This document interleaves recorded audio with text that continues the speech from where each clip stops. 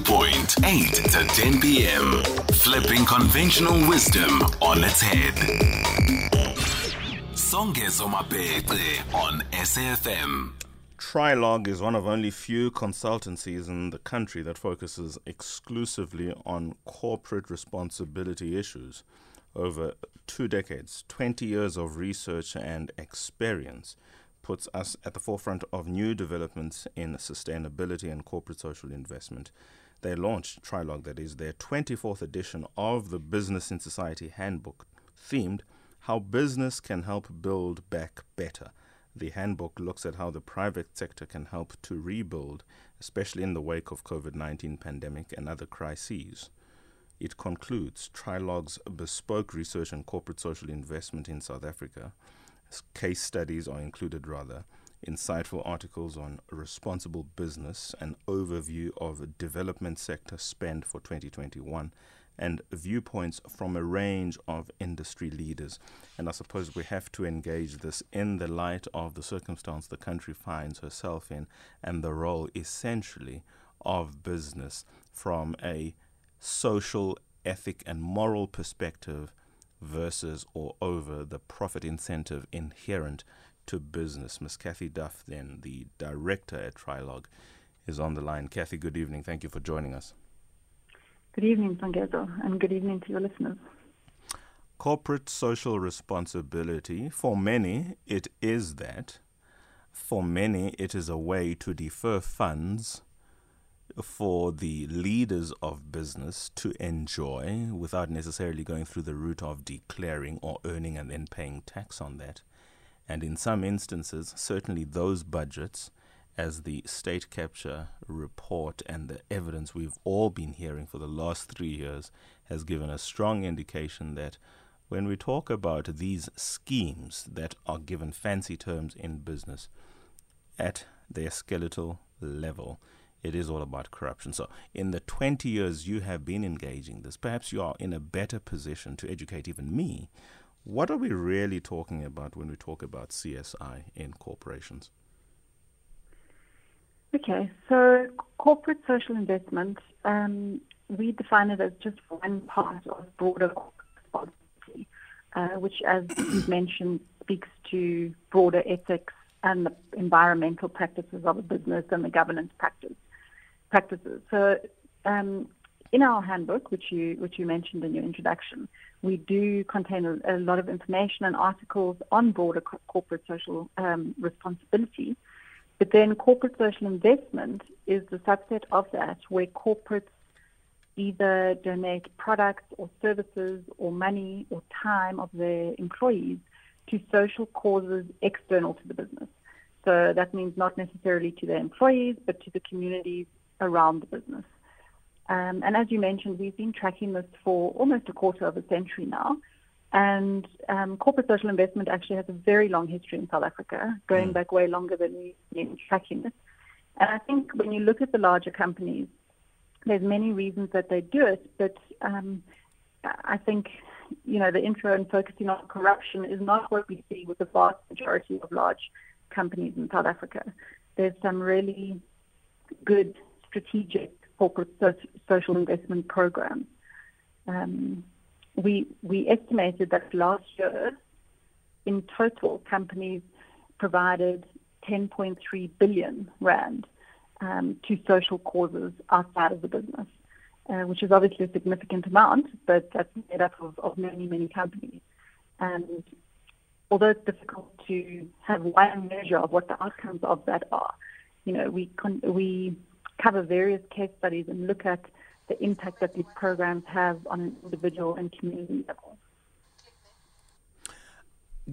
10.3 billion, that is some serious money that per se does not have to go back into society, but business, for want of its high ethic, wants it to go back into business because I suppose if you look after the community, the complementary aspect to that is that the community will look after you. Is there a way that you have found in your research that sort of coordinates this financial power that CSI is in this country that is then channeled in such a way as to have the kind of impact society would hope to see, as much as 10.3 billion. For instance, do we get the sense that this 10.3 billion does the work of 10.3 billion? How is this money distributed? To what extent or level are those who receive these monies accountable against what they put forward as plans to use this money? And what is the net effect gain for society in that regard? Okay, quite a few questions in there. Let me start with the first one, which was around, are there mechanisms to coordinate that funding? Not the total amount. So, companies obviously have the discretion to spend that money as they see fit. Saying that, there are a number of collaborative initiatives that are quite sector-specific, where companies contribute and there is coordination of funds.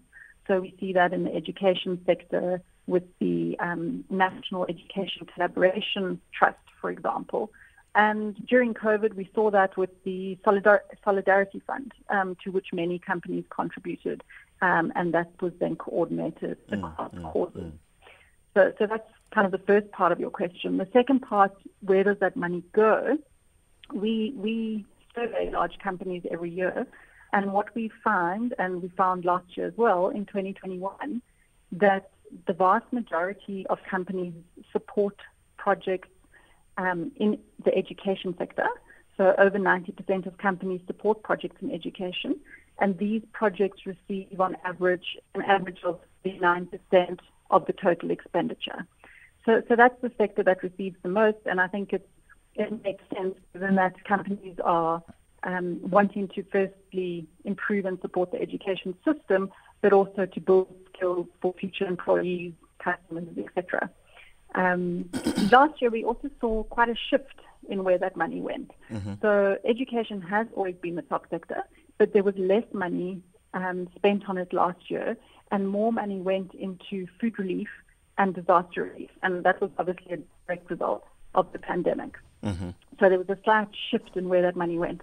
So the top sector was education. The next one was something which we call social and community development, which is quite a broad sector covering orphans and vulnerable children, general community infrastructure, elderly people, etc. And then the third most popular sector was the food security and agriculture sector. So in terms of sector spend, that's where we saw the money going.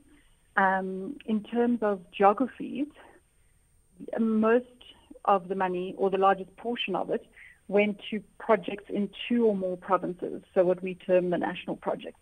But if you look at individual projects, provinces, Gauteng actually received the most expenditure, followed by KwaZulu-Natal and Western Cape. Again, I think this makes sense given that this is where companies have the largest footprint, and companies are often supporting causes close to their operation.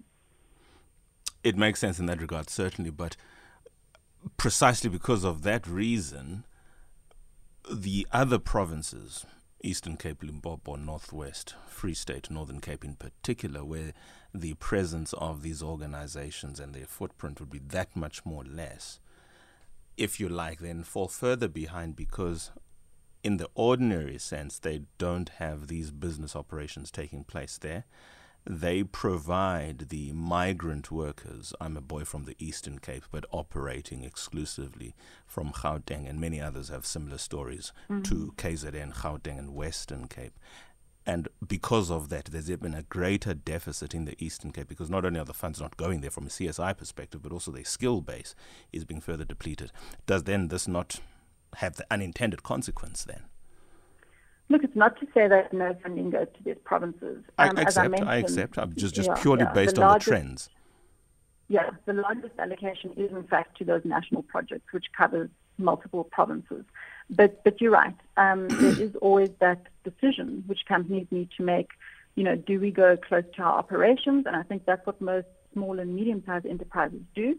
Or do we spread it out and go to the areas that are most in need, which are often trickier to fund, not just because of the distance, but there's often not necessarily as many service providers there or non-profit organizations.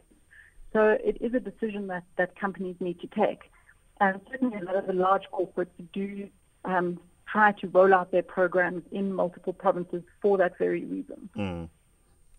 Here's the question that I really want to end off on, and I think you can spend a bit of time in this, because I think we do also want to empower those in the NGO space or in the small business segment who then would rely or would be hopeful to get the sort of support that allows their operations or programs to proliferate and have a greater impact than what they currently do enjoy. How does one in that space, NGO or small business, access a piece of this pie, 10.3 billion rands worth of the pie, especially somebody from Pampierstad in the Northern Cape, somebody from Tsolo in the Eastern Cape, somebody from Welkom in the Free State? They have so much work to do, particularly from a social development perspective, if we just look at the sort of landscape that these places obviously have to operate within. But they need these funds, and they don't have places to go to in Tsolo, Pampierstad, in Welkom, that have these funds to disperse. How do they access, and what are those who are dispersing the funds essentially looking for? Okay, so our advice to the nonprofits is always, don't take the spray and pray approach where you send in hundreds of applications or communications to hundreds of organizations. Rather, do some research and focus on fewer organizations where you can find some alignment. So what we always recommend to companies is that their expenditure, their social investment is aligned to the business in some way, either geographically or through providing products and services that the company provides, so a telco providing airtime or data or equipment, etc. So what we then suggest that the nonprofits do, and I mean, one of the good starting points is for them to go to our website and download this handbook, because it contains information on the top 100 CSR programs in South Africa. But is to look local and see what businesses are local who we can apply to and what can we offer them. So firstly, you need to be able to demonstrate the results or the outcomes, the social outcomes that you are achieving. And then you also need to be able to say, how can we help the business? Whether it's through volunteering opportunities for employees in that business, or whether it's through asking them not for money, but for product or service or space donations. So, applying to companies in a very bespoke manner. So doing research into what they fund and what the core business of the company is, and then aligning your request to that. So, asking them for not only financial but also non-financial support, saying how their support would benefit the social side, so the community, but also how that support would benefit the business. So how would you benefit their brand, but beyond that, how can you help them in their customer markets, for example, or whatever it may be. So we really recommend doing some research into those different companies and then developing kind of bespoke applications that speak to the business. Because as you can imagine, the larger companies particularly get thousands of applications each year. And the standard ones are often overlooked. But if you can somehow make it bespoke, make it speak to that company, offer them both social outcomes but also business benefits, which is what we call the strategic CSI, I think you've got a much better chance of accessing those funds. Let's leave it there. Powerful point upon which to end.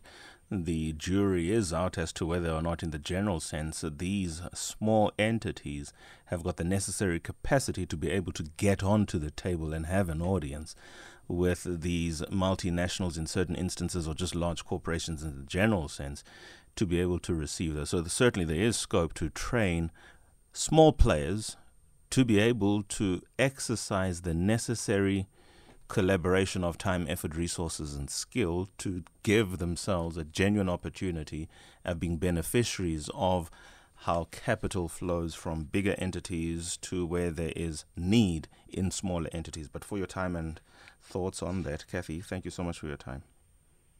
Thank you. Director at Trialogue, talking to us about the Business in Society Handbook, how businesses can help build back better. We could never have a full conversation, but certainly that podcast will offer good sound bites and hints for those who are operating in that CSI, CSR space. 21:35, one more conversation about health.